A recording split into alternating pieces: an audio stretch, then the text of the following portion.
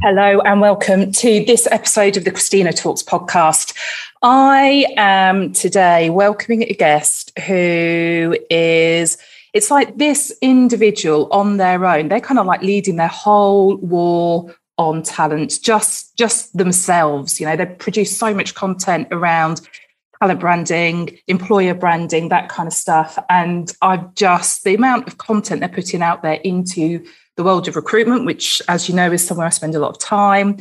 I'm just really excited to have this person on the podcast and share with you some of the things that I've heard them speak on time and time again. The energy this individual brings is just immense. So let me stop rambling and hit the button, admit the fantastic James Ellis into the room. Hello. Hello. How you doing? I'm good, James. So good to see you. Good to see you. So glad we could finally put this together. I know. I'm really excited. And I was looking at everything, looking at all the stuff that you do, thinking, where do we start? But obviously not everyone that listens to the Christina Talks podcast is actually going to be wise enough to know who the hell you are. So give us the intro. All right. Okay. For those of you who've been living on a rock, and at this point, you have to understand how incredibly sarcastic I'm trying to be. I'm an employer brand guy. In fact, I'm an employer brand nerd. The joke I like to tell is that that's not a moniker I put on myself. That's something Google has decided. If you Google the term employer brand nerd without any quotes, I own like 4 to 6 of the first page responses. If you put it in quotes, I own the first 5 pages. If you ask Google who is the employer brand nerd, my picture shows up. So at that, that's really kind of the level I try to aspire to. I kind of sort of enjoy that. It's kind of weird. Think about his employer brand. All of it. I take 20 plus years of straight agnostic marketing experience in pharmaceutical marketing and in event marketing and nonprofit marketing and B2B marketing and B2C marketing and state government marketing. And yes, there's such a thing. And no, you don't want to be involved in that. I've taken all that stuff and I went, okay, in a nutshell, it's kind of all the same. Understand your market, understand what you offer, connect some dots, figure out the channels that put A in front of B, measure and adjust. Employer brand is the only kind of marketing where that is not quite true. Because in every other kind of marketing and every other kind of business, more is always better, right? You want more leads, you want more share of voice, share of wallet, shelf space, impressions, video plays, because it all leads to more sales, because more sales is what it's all about. And God bless you, I love that. Employer branding is the only place in which more is worse. Right? You sell 1 million ice cream cones. Congratulations, you're employee of the month. Gary, there you go. Collect that bonus. There's a picture with your, employee of the month right there in the lobby, assuming we have lobbies these days. But if you get 100 or 1 million people to apply, you're getting fired. Yeah. Right? The goal is quality, not quantity. Now, of course, when I say that, everybody gets all freaked out about it. No, I sell quality stuff. Like, no. I'm not saying you don't sell quality. I'm saying in the end, more is always better for you. For me, more is almost never better. It's always about the ultimate platonic ideal for what I do is how do I get that perfect candidate, that one person, wherever they live in the world, whatever it is they do, that one, if they got the right traits, they got the right skills, they got the right experience, they've got the right attributes, they've got the right mindset, whatever the heck it is you're looking for, that one right person applies and everybody else goes, no, I'm not interested. Thanks. Because everything after that is wasted energy. So that's the place where employer brand is so weird. And I love it. I don't know if you can tell. I don't know if my passion comes through at all. Just a little bit. Just a smidge. People are going, oh God, this yank, what is he doing? He just did too much coffee for this guy. That's why I love it. Is because it's the only place where all of marketing has kind of been sorted. It feels like in a lot of levels, you're just kind of, you're fiddling with the dials, and employer brand, we're reinventing a whole thing saying, okay, if quality is more important than quantity, oh, wow, we have rewritten everything and we got to figure it all up from the ground floor. So that's why I love it. And that's what I do. Yeah, perfect. So there's 2 things already that I'm like, I really want to pick up and dive into. And I'm kind of thinking, which way do we do it? But first of all, employer branding. It's like, so I was talking to someone a few days ago, and we've been planning to do this episode for ages. And I was talking to someone a couple of days ago, One of those people in the world that I kind of like, I have a bit, they're on a pedestal for me within the world of entrepreneurship. I got a couple of those myself, no question. Yeah, and it's like, you're kind of like, you're gooey-eyed and the rest of it. And they asked what I did, and I said, and they dug into that, and I talked about, I talked to people about recruitment marketing as a bit of employer branding, and then they went, oh, employer branding, that's really new. That's something that's up and coming. I'm like, it's not fucking new. It's been around for years and years and years. It's just people are only just working out what it is. Yeah. So it started in 1990, 1991, Simon Burroughs in your neck of the woods, not mine. And it was just an extension of brand thinking, like in the same way that you decide, how do you make sure people buy these fish sticks in a grocery store? How do you take those same thoughts and applications and apply it to, how do you get people to apply? And honestly, just that moment, that kind of light bulb moment, was a huge leap forward for all of recruiting. Which, let's be fair, recruiting is a mess. It is a nightmare which literally there is not one single person in that entire process who goes, this is working great. Not the hiring manager, not the candidate, not the recruiter, not the sourcer, not the leader. Nobody likes this process. And yet here we are stuck with it. And employer brand was kind of that first moment of, there might be something better. We don't have to be stuck in this rut. We could try something different. And it kind of cracked it open. That said, the history of employer brand is the UK really kind of nailed it and structured it, but they structured it very much like fish sticks. They've structured it like fish fingers to y'all. I'm trying to be very aware of the geographical differences here, which I guess fish sticks and fish fingers make no sense, but they make no sense in the exact same way. So what the heck? Let's go for it. Yeah, go for it. But it's that codified structured way of approaching it, which was like a great leap forward, but then you immediately stopped and plateaued because you said, oh, we just take those things when we apply it to these things. Great. You kind of just make the license plates. And what happened was, in my opinion, and feel free to quibble, is that you guys took a huge leap forward. In the US, we said, the answer is ads. Let's make as much ads as humanly possible. Let's spam the living bejesus out of everything that moves. You want a job? Do you want a job? We're hiring. We're great opportunity. We're a great place to work. We're hiring. Here's an ad. Here's an ad. Here's an ad. And we kind of did this. And over the last 10 years, we've done this, where it feels like some of the best employer branding is coming out of the US, but some of the best recruitment marketing is coming out of EMEA. So it's very interesting how we've kind of traveled this journey to learn about it. But is it new? Not at all. But getting good at it, where it's like, it's not just throw ads on a wall and worry about what people say about you on Twitter. Real intellectual thinking. Like imagine that moment, early in the 20th century when we said, okay, putting an ad in the newspaper is good, but what you say in that ad is interesting, and how you position that ad, and why people buy the Sears and Roebuck catalog, or why they do this thing. They were really kind of blazing a trail. We're back to that model now. We're going, okay, we understand kind of the structure of what this is. What do we do with it? How do we make it work? And I think to me, and obviously I can't answer a question in a short, kind of concise way, and I almost apologize, but then I don't. And I just take these weird random tracks and I come right back because I almost am completely crazy, except I am, but I'm not, but I am. And so what happened is that we're still figuring out how to take it to the next level. Because to me, employer branding is like, it's a kind of therapy. When you do it really well, it's not just about, great people apply. Because it's really saying, what's the company all about? Deep down in its DNA, what's it all about? Why is it there? What's it trying to do? What's it trying to achieve? How does it do it? All that stuff, call it values, call it culture, call it whatever the hell you want to call it. It doesn't matter. The guts of what that company is all about, the change it's trying to make in the universe, is expressed just to a complete stranger. Why do you want to be a part of this? And that's what employer branding is. And to me, you get employer branding right, it's changing the face of the company in a way that other branders just may not be able to do.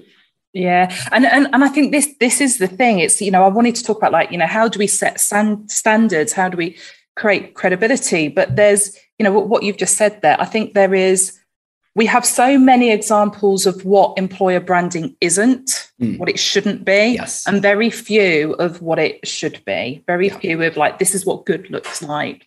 Because and I think it's hard to define good.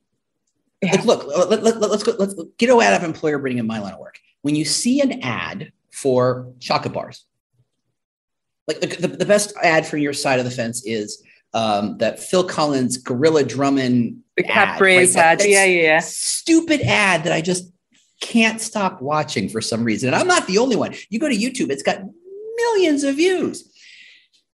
It's a good ad, but why? what is it doing? And that thought of, right, that was kind of, that you were talking in the 90s, you're talking the shift of, it's not just about bang the drum on the feature. It's about, how does that feature make you feel? How do we create emotion in our target audience?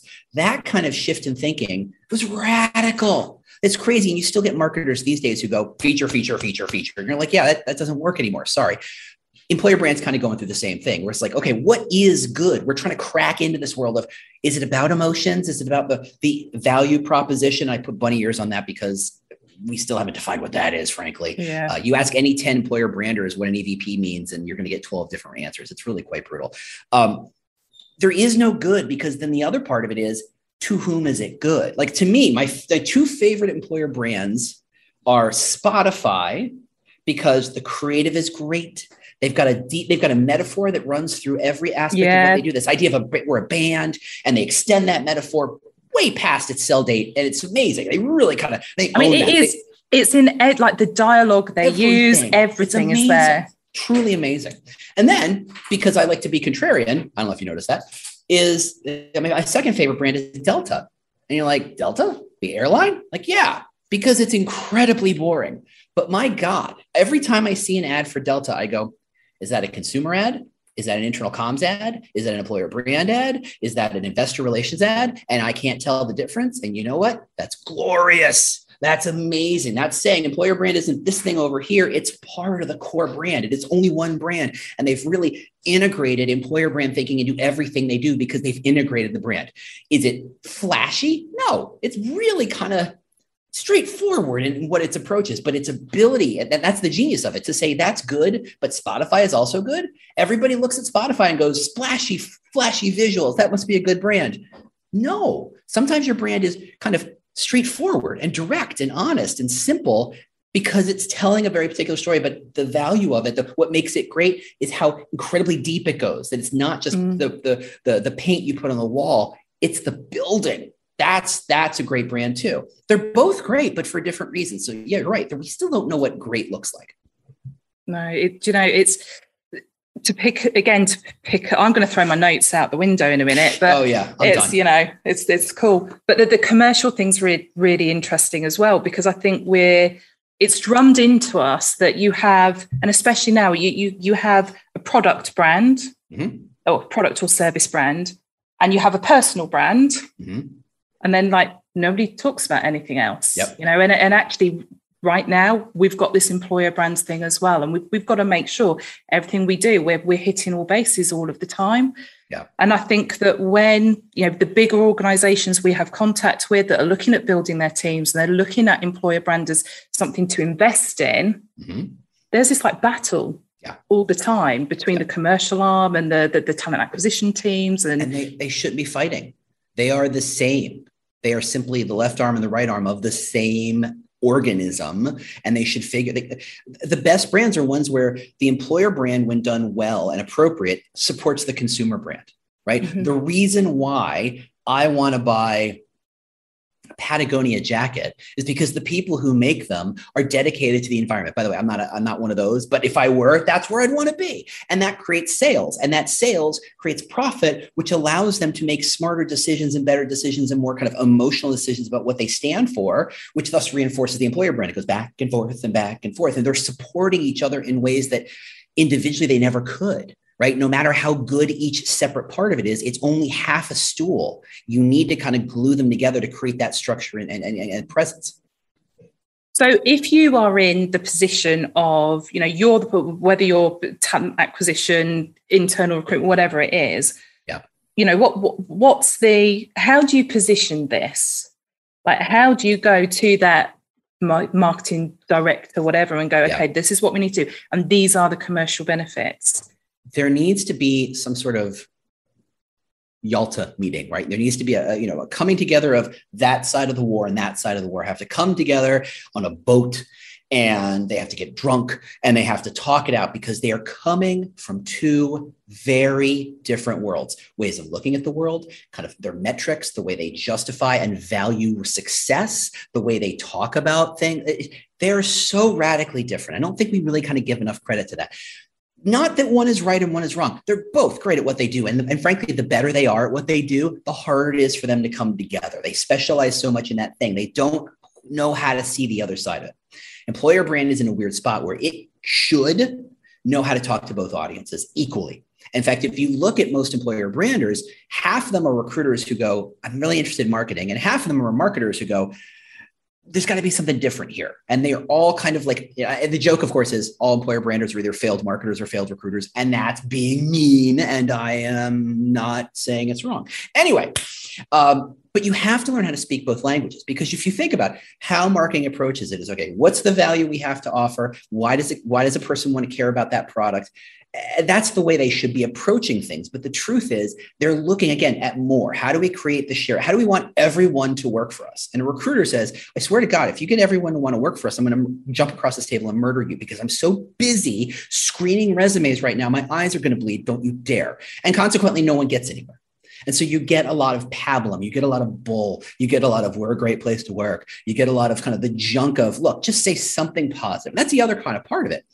When you're in marketing, have you ever seen a negative ad? Everything's about this product's great. This feature's great. This is how you get it. Time's running out. It's all driving, take action right now. Good employer branding says, here are the positive things. By the way, it's not all sunshine and roses. It's not all puppy piles and kitten licks. Look, it's a job. We're paying you because it's not necessarily fun every day. And whether it's paperwork or dealing with other people or whatever the hell it is, there's a part of it that this job is you're not going to like. And so in fact, people say, oh, you don't want to be negative. I said, no. The negative proves the positive. If I tell you, here's 4 amazing things about this iPhone, and I talk about them, you go, great, yeah, I heard iPhone's good. I said, but it doesn't do this. And the second I say, but it doesn't do this, or it does this thing badly, it makes the other 4 positive things sound more real and authentic and honest. You go, okay, now I'm making a real decision, iPhone or not an iPhone or this other thing. Knowing both sides makes it more easy to make a decision. And frankly, as people are making life-changing decisions, which is what job changes are, thank you for asking, they need to see both sides. And if you don't give them both sides, they think you're lying, which you are. You need to tell them the full truth. And if they don't get it from you, either they will, 1, go the hell away and never talk to you again, or 2, go on Glassdoor or Blind or some other platform you are terrified that they go to and get the negative side. Like that, those platforms are there to get the other side because recruiters only give the positive. So consequently, these 2 audiences, marketing and recruiting, talk different languages, see different things. Their candidates work in different ways. They have different motivations. The timelines for how they sell things are radically different. They need to come to the table and just say, these are the audiences we're trying to do. And honestly, the more recruiters can kind of understand how marketers think in terms of this is a journey, this is the mindset, this is what the stages they're in, these are the questions they're asking at these stages, right? Things that marketers either learned really early or kind of, it's subconscious. They don't even realize they know it anymore. That's the stuff that they need to bring to the table. And the marketers need to say, okay, how do you measure that? How do you kind of figure out what you want? For them, it's a challenge because instead of saying, how do I get 1 million people to apply? How do I get that one perfect person to apply? If they're good at what they do, they should go, this is a really interesting challenge. How do we figure this out? And if they're bad at what they do, they go, this is stupid. Just buy more ads, and they walk away and you're done. So that's kind of how that process has to work. Otherwise, you end up with the junk, what is lovingly referred to in my industry as employer blanding, which is not wrong at all. It is very accurate and painful some days, but true. Yeah.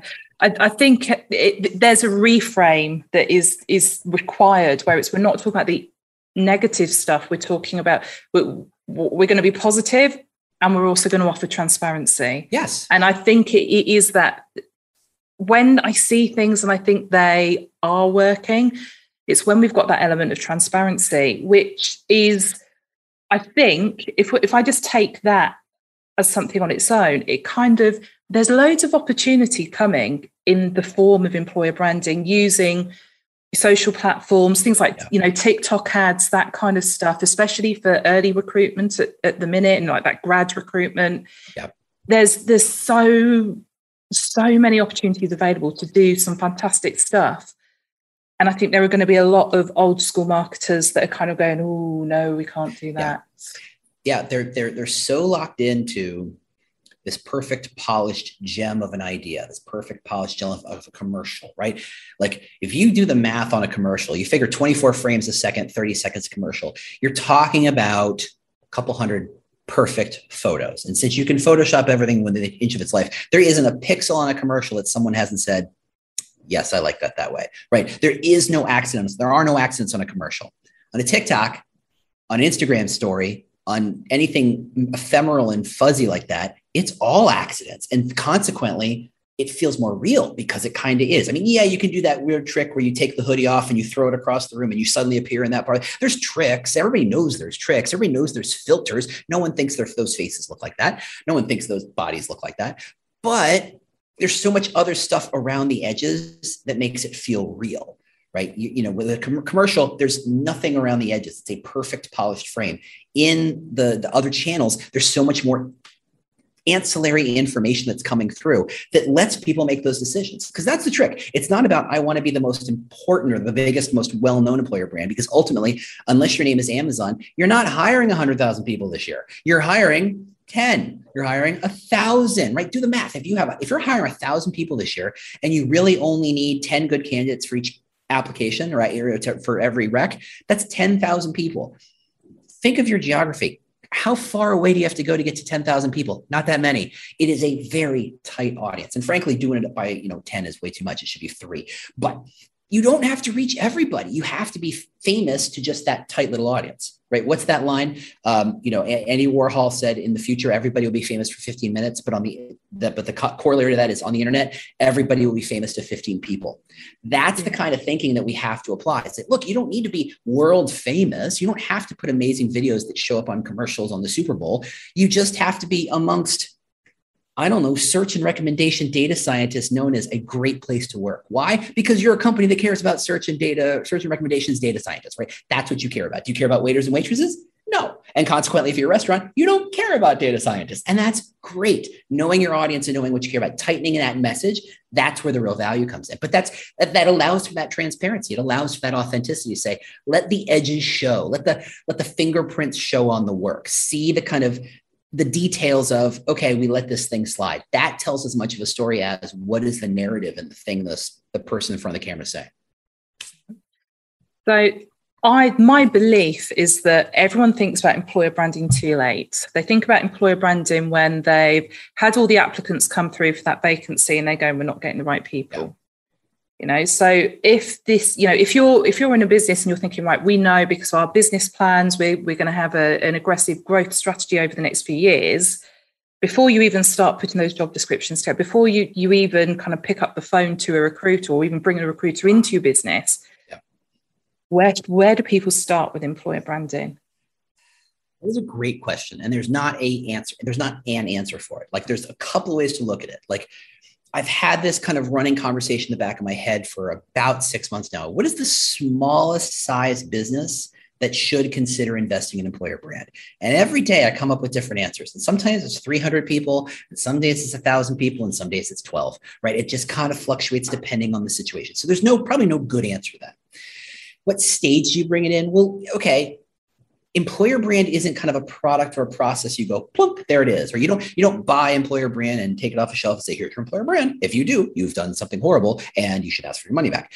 What an employer brand really is a mindset. It's saying, okay, if I'm a candidate and I'm looking at this business, what other businesses am I looking at? What are my options? And for different roles, those are going to be different options, right? For the person who works the front desk, there's a wider array of options. For then the person who's the director of data science. Why I'm stuck on data science? I don't know.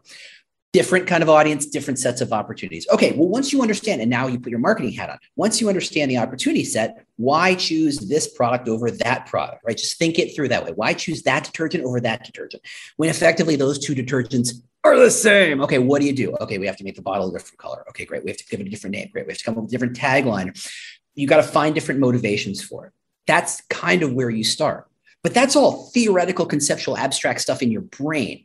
Now what? Okay, you've understand that the reason why someone should choose your business is Now what? How do you put that in the job posting? How do you put that in the career site? How do you put that on the label of the box that you ship to all your customers? What are the different touch points? What are the different ways you can start to plant that seed of, if I want people to see our business as blank, innovative, opportunity, stable, static, trustworthy, blah, blah, blah, blah, blah, blah, pick it. I don't care.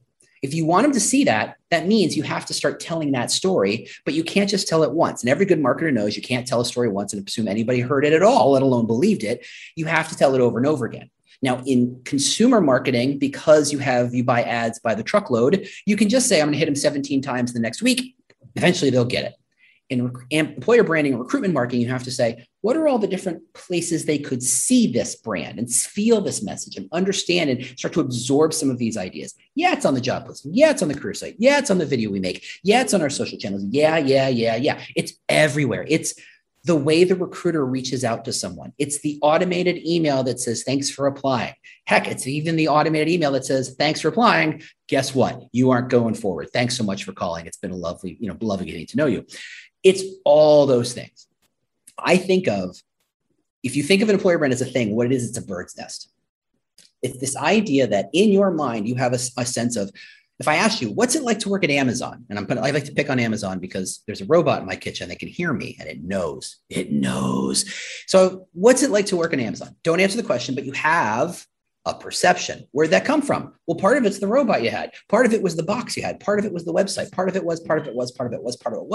It's all these 360-degree perspectives and touch points and experiences you had.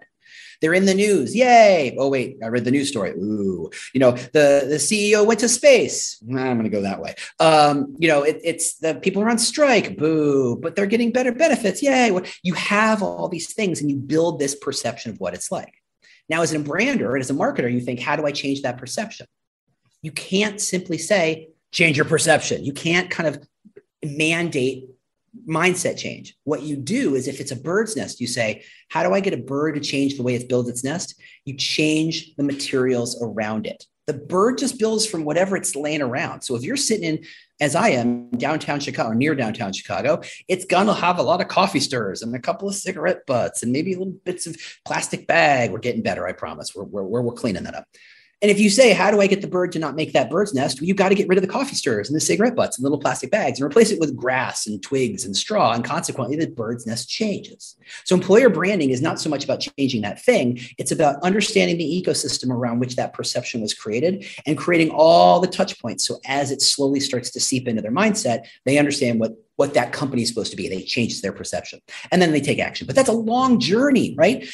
Understanding what you are, understanding your options, understanding, doing an audit, understanding what you offer and why it matters, understanding the motivations you should be driving, all the different ways you should put in that message, how you put a bow on that thing. It's a long journey. So you could do it the right way and start at the beginning and kind of work your way forwards, or you do it like the way almost everybody else does it and kind of work your way backwards. Say, crap, not enough people applied, or the wrong people applied. Quick, change the job posting. Quick, make a video.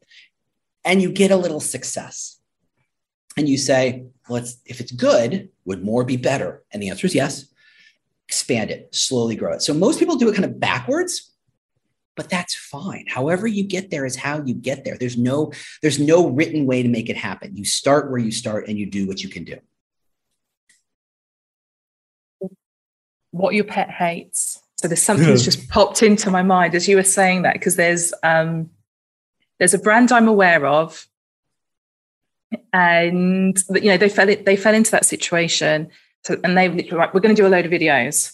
So they picked people from the team that they were looking to grow, and they've kind of got these people in their chairs, terrified. Not like I believe everyone can be on video, okay, but it's you've got to trust. Look at this face. There's a face for radio if ever there was one. Come on, and yet here I am. But I think it's like you need to like warm people up for get some energy in them before you put them in front of that camera and give them a few runs so that their personality can shine through, and don't put them in the hot seat if they're clearly not going to be comfortable in the hot seat and all that. Well, these employer brand videos are someone in quite a technical role speaking. They look like hostage videos. You should be counting the blinks to see what the Morse code real message is. Help me, call me recruiter. I want to get a different job. Right? They're terrifying. And I'm just like, you've tried so hard, but you've got it so wrong. And it's hard when you are, dare I say it, creative and, you know, in marketing and all this kind of thing. But so, yeah, what are the pet hates without giving away any names that you shouldn't? No, I won't. I have a lot of friends in the space and I have a lot of people who I'm like, so I won't even get there. My biggest pet peeve is LinkedIn posts that say join us, or LinkedIn posts that I refer to them as YARPs, yet another recruiting post. It's the same post you can apply to any company. We're hiring, great opportunity, great place to work. It's not saying anything, but you didn't know what to say. My real peeve about that is when really good employer brand people or people who are selling employer brand posts, and I go, do you not eat your own dog food? Do you not listen to what you tell people every day? This won't work. You know why? Look at your own decks. That will tell you. But that's just me. That's just how I work. From a video standpoint, I think there's so many ways to go wrong. There's so many ways to do it wrong, whether it's technical, whether it's emotional, whether it's narrative. And honestly, I have learned from some really, really smart people. So my friend Elena Valentine over at Skill Scout, who, if you haven't connected with her, please do. We're friends. So I'm going to go ahead and open the kimono a little bit. They don't even like to think about it as employer brand videos. They just call them people videos. That's really how they think. So let's tell this person's story. But that story just happens to be while they're at work. And consequently, the people who are paying for those videos and creating it are in service of employer brand. But they don't think of it as, how do I get them to say the hashtag? How do I kind of get them to this path? And what I've learned a lot is you always start with dumb questions. You always start with silly questions. You start with questions that kind of make them feel comfortable. My personal favorite is, after you ask, and anybody who's seen one of my videos in my day job, they know this trick. I ask them, okay, you ready? This is the hard question. This is the tough one. You're scaring them, right? You're getting nervous. What's your name and what do you do? And then they go, okay, all right. And then you got to laugh out of them. And you don't care if you use that footage, throw it away. Who cares? You give them two more questions that get them, kind of talking about stuff they care about. Tell me what people get wrong about your job. Tell me what the misconceptions are. Oh, okay. And you get an emotional response. Suddenly they're kind of ramped up. They're getting comfortable with the camera. They're doing that thing. You throw them another one. My favorite, I haven't used it lately, but is, what does your mom think you do all day? Oh God, don't get me started. Blah, blah, blah, blah, blah, blah. Okay. So tell me what you would tell a friend about this job. Record. And you get them, but it's connected. But that's the thing, is that okay, here's the soapbox. You thought I had a soapbox before. Here we go. The reason why I love employer brand, and there are legions of reasons, but the biggest one is that it's always challenging. I did an article with some friends of mine over Talent Brand Alliance where I said, because I thought, what are the core competencies of an employer brander? And it's everything from content creation, and that means being a good writer, being able to make videos, thinking through that process, stakeholder management, journey management, it's narrative creation. We came up with 16 core competencies. Any one of them is a full-time dedicated day job. No questions. And here we are going, we got 16 of these and we are expected to do all of these. Oh, crap. And that's the best part of being an employer brander, because there's always something to learn. And I started as a good writer who could kind of tease ideas out. And I came to video so late. Oh, I was grumpy man digging his heels in the hole. I don't want to do video. Video's stupid. This is crap. And I that's all I do now. It's amazing. There's always something to learn. And the trick is every one of those competencies has a depth to them. Yes, you can record a video. Yes, you can throw it in iMovie and go chop, chop, chop, chop, chop. You can go ahead and buy some music and stick it on and call it a video. Or you can learn how to ask good questions. Or you could learn to say, can we take this on a phone? Can we go outside?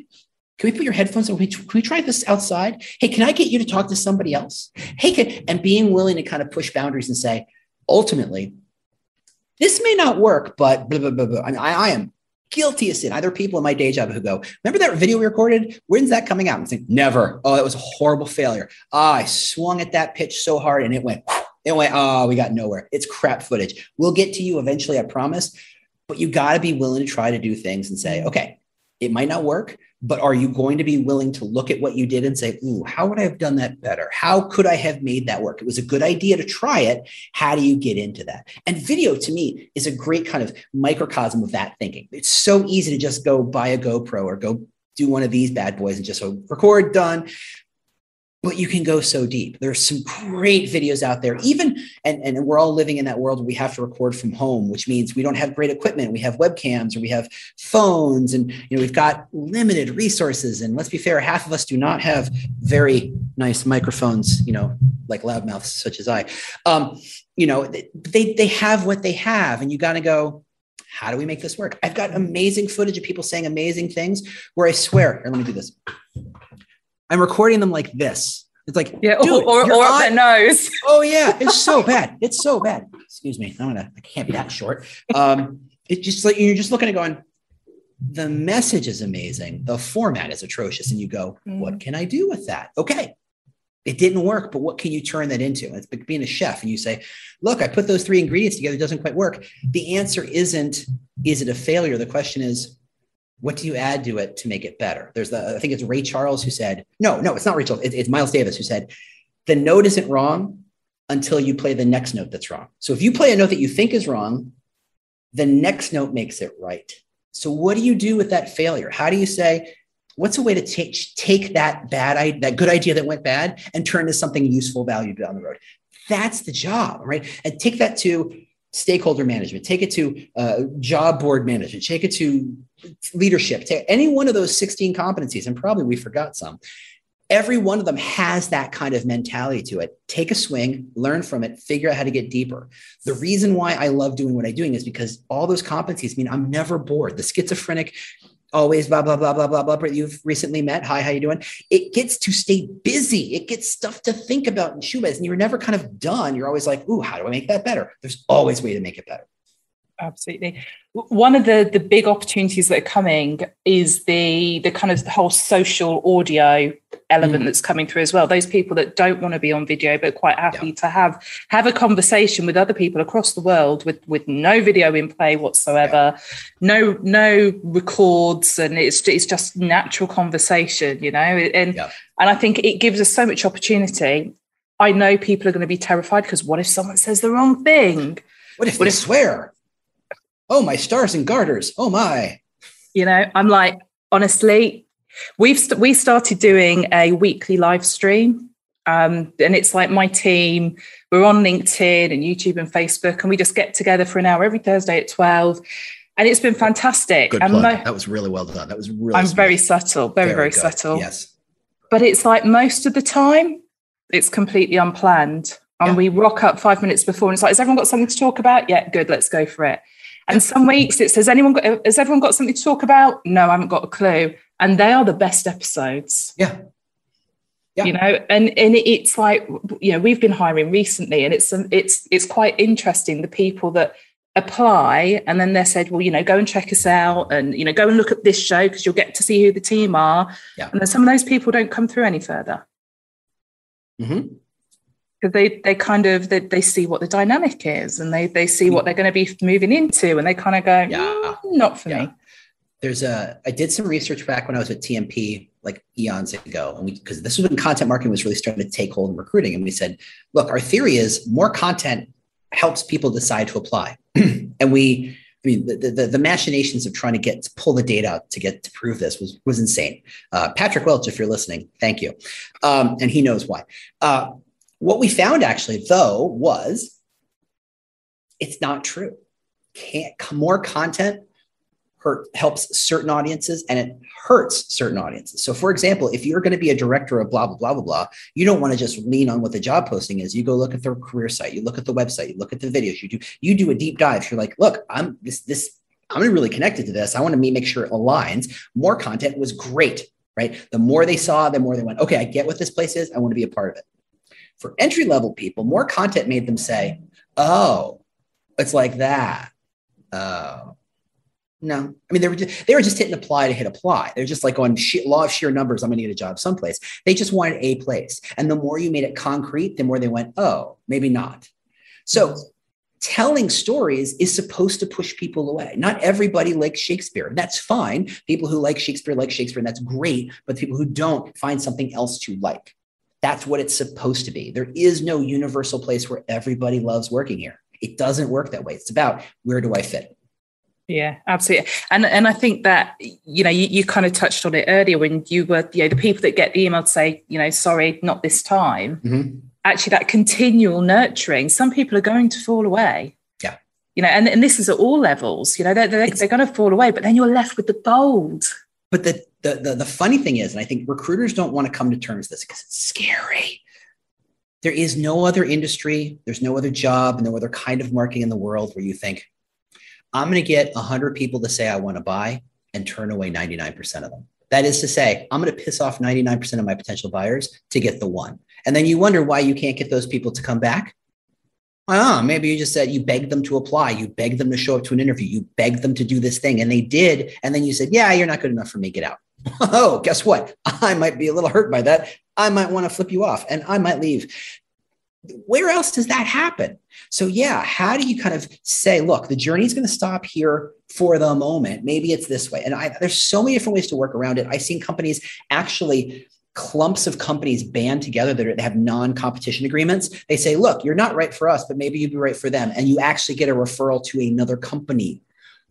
Why not? When you go, well, God, I don't want to give the good people away. You didn't want them. Wait. You mean people actually collaborate? Yeah, I know, it's weird. It's crazy, especially at that. And that's the thing is that these are obvious things, but because the concept of you must write your entire business life story in a 2-page, single-sided document that will be filled with 90% lies, but all good lies, all positive lies. And I, as a recruiter, must tell you you're a liar and try to look around it. And you, as a candidate, peek around it. And it's all very confrontational. And I'm going to accuse you. Do you really speak Spanish? And do you really tell me? And I'm going to go call some references and I'm going to see if you're full of crap. And hey, we love you. Want to be part of the family?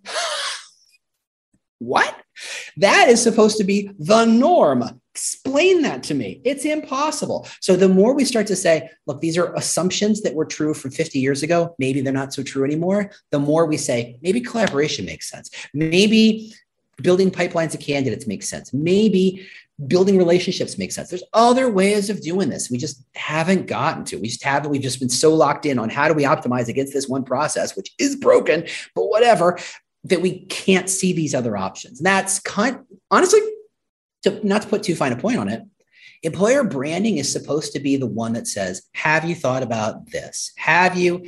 Because you're injecting this new way of thinking into a fairly structured and modeled process called recruiting and saying, does it have to be that way? Do you have to be a total jerk when you send that form letter to say thanks, but no thanks? Could you maybe send them a gift? Like just, hey, here's a subscription to this thing. Why not? And employer brand mentality says, how do I rethink this process? How do I add little elements? What can I take away? What's unnecessary? It's the fresh thinking to recruiting that recruiting's been desperate for ever. That's the job. And so, it's another reason why this job is so hard is because you're kind of looking at this concrete bunker and saying, how do I deconstruct it in a way that the people living in it make sense? They can still get their jobs done. So I'm not disrupting everything, but I build it into something better for everybody. It's really hard, but that's why it's fun. You get to really make a change. You can actually see the changes you make. Not quite, maybe not every day, some days. Some days it feels like pushing a rock up a hill, but there are days you're like, whoa, look at what we just changed this whole way of looking at the world. That's why I get into this. Awesome. I could just keep poking you with a stick all day long and like listening to you go again. So one last question. The fact that so many people outside of recruitment now are kind of turning on to this whole employer branding thing. And like I said, they think it's a new thing. It isn't for us. Yeah. Social audio, TikTok advertising, there's so much coming in the future. So what's the thing that you are most excited about in terms of the future of EB? That's a tough one.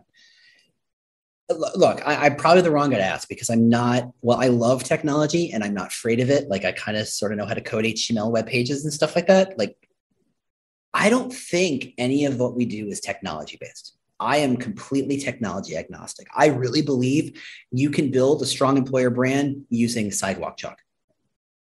right? You just go, oh, who am I trying to talk to? Oh, it turns out there's a conference over there, or they all meet at that coffee house. Great. The morning before, I'm going to write my message in sidewalk chalk, but I have to write something interesting and clever and eye-catching and something that makes people stop and go, huh? What's that? And then there's a URL at the bottom, or maybe I can be really good and do a code, QR code in chalk. I'm probably not that good. But if the goal is to figure out who is my audience, how do I get my message in front of them? The answer is not always, how do I spend more money on Indeed? How do I spend more money on LinkedIn? How do I spend more? What's the new channel? What's the new thing? I'm not the guy who cares about that. I'm the guy who says every situation is different. Every challenge is different. If you understand the palette, the colors in your palette, and the more colors you have, the better. But if you understand the challenge and you understand what those colors do, you pick and choose as you go. So to me, it's not like, what's the next thing? There is no next thing because there's always more things. It's just more stuff, right? AI, gonna be interesting soon, but not today. Clubhouse, really interesting. Its growth seems to have kind of fallen off. People are starting to figure out, what the heck is it? It was cool, and now it's not so cool. So where is it now? Twitter kind of fell off the map. Like, there's so much stuff that's just like, okay, these are tactics and colors. Paint what you got to paint. To me, the interesting part is, how do you say something interesting? And then how do you connect that to an interesting way to say that thing to your audience and what you want to care about? So much what we do is deeply unsexy. It is boring videos. But honestly, a good boring video, if it's useful, it's interesting, and it tells me a story, that's a great video, right? I was talking to somebody over at LinkedIn. I'm not going to name names. They were looking at my videos. They go, these are too long. They should not be more than a minute, minute and a half. And some of your videos are 4 whole minutes long. I said, yeah, but if I get someone to watch all 4 minutes, they're going to show up. I'm not here to make a snackable piece of content that everybody likes. I'm here to write a book. And if you get to the end of the book, you go, holy crap, I want to read the next book. You're in. I'm done. That's the goal. So if you have good strategies, if you have good ways of thinking, all those things, all the tactics, even the old tactics can be rethought and renewed every single day if you kind of have that mindset of, who am I trying to reach and what am I trying to tell them? Not a great answer, I know. It's good. It's perfect. Perfect. So I'm going to wrap up there. Before I do, I was thinking, like, how do I wrap it up? Do I talk about the newsletter? Do I talk about the podcast? Do I talk about the book? And then I realized it was actually books. So you wrap up. Okay. I got a lot of stuff. I get that. I'm a loudmouth. If you haven't, after 45 minutes, figured that out, what are you listening to? Because it's not this guy. I'm a total loudmouth, and I've embraced it. Let's just put it that way. You will be surprised to hear I'm a total introvert. And after I do this, I'm going to go put my headphones on and put music on and not talk to a single human being for like 2 hours. That's like everyone that has a podcast, though. Yeah. We're all incapable of talking face to face. Yes, exactly. We can't hold conversations unless put in these boxes. Yeah. So being a loudmouth aside, right now, most of my energy is focused on the newsletter. We've been going for about 2 years now. It's the biggest employer brand newsletter. It's called Employer Brand Headlines. I think if you Google it, it's really easy to find. If you go to employerbrand.news, you can find the sign up. It's free. It's every Monday. It's just, here are news stories about what's going on. And I try to focus on non-employer brand stories. I try to find outside and go, hey, look, this is what marketing is doing, and try to reformat or recontextualize them in such that you go, oh, if you're an employer brand and you came from the marketing side of the world and you don't go and look at marketing ads or brand week or whatever, here's what's happening over there. Here's how it could apply to you. So I try to kind of think of it through that way. And then I usually have some blah, blah, blah towards the top. But it's free. It's every Monday, employerbrand.news. It's called Employer Brand Headlines. That's honestly the best way to connect with me, because it's a regular thing. It's forced me to keep pushing myself. And that, to me, it's honestly, if nobody subscribes, what do I care? I do it to say, there's this idea that I've had in my head. At some point, it's going to metastasize, and I need to turn it into something real. And I need to put it in front of people to say, am I freaking nuts? And I send it out, and people go, oh, that's interesting. I hadn't thought of it that way. And I go, okay, maybe I'm not nuts. I mean, I am, but maybe there's something to that. Maybe that's interesting. And sometimes people go back and they argue with me, or they that's great, because that's forcing me to think and it's not about how do I take the thing and play with the knobs and play with the settings. It's about, how do I rethink this thing that we're doing? How do we think it better?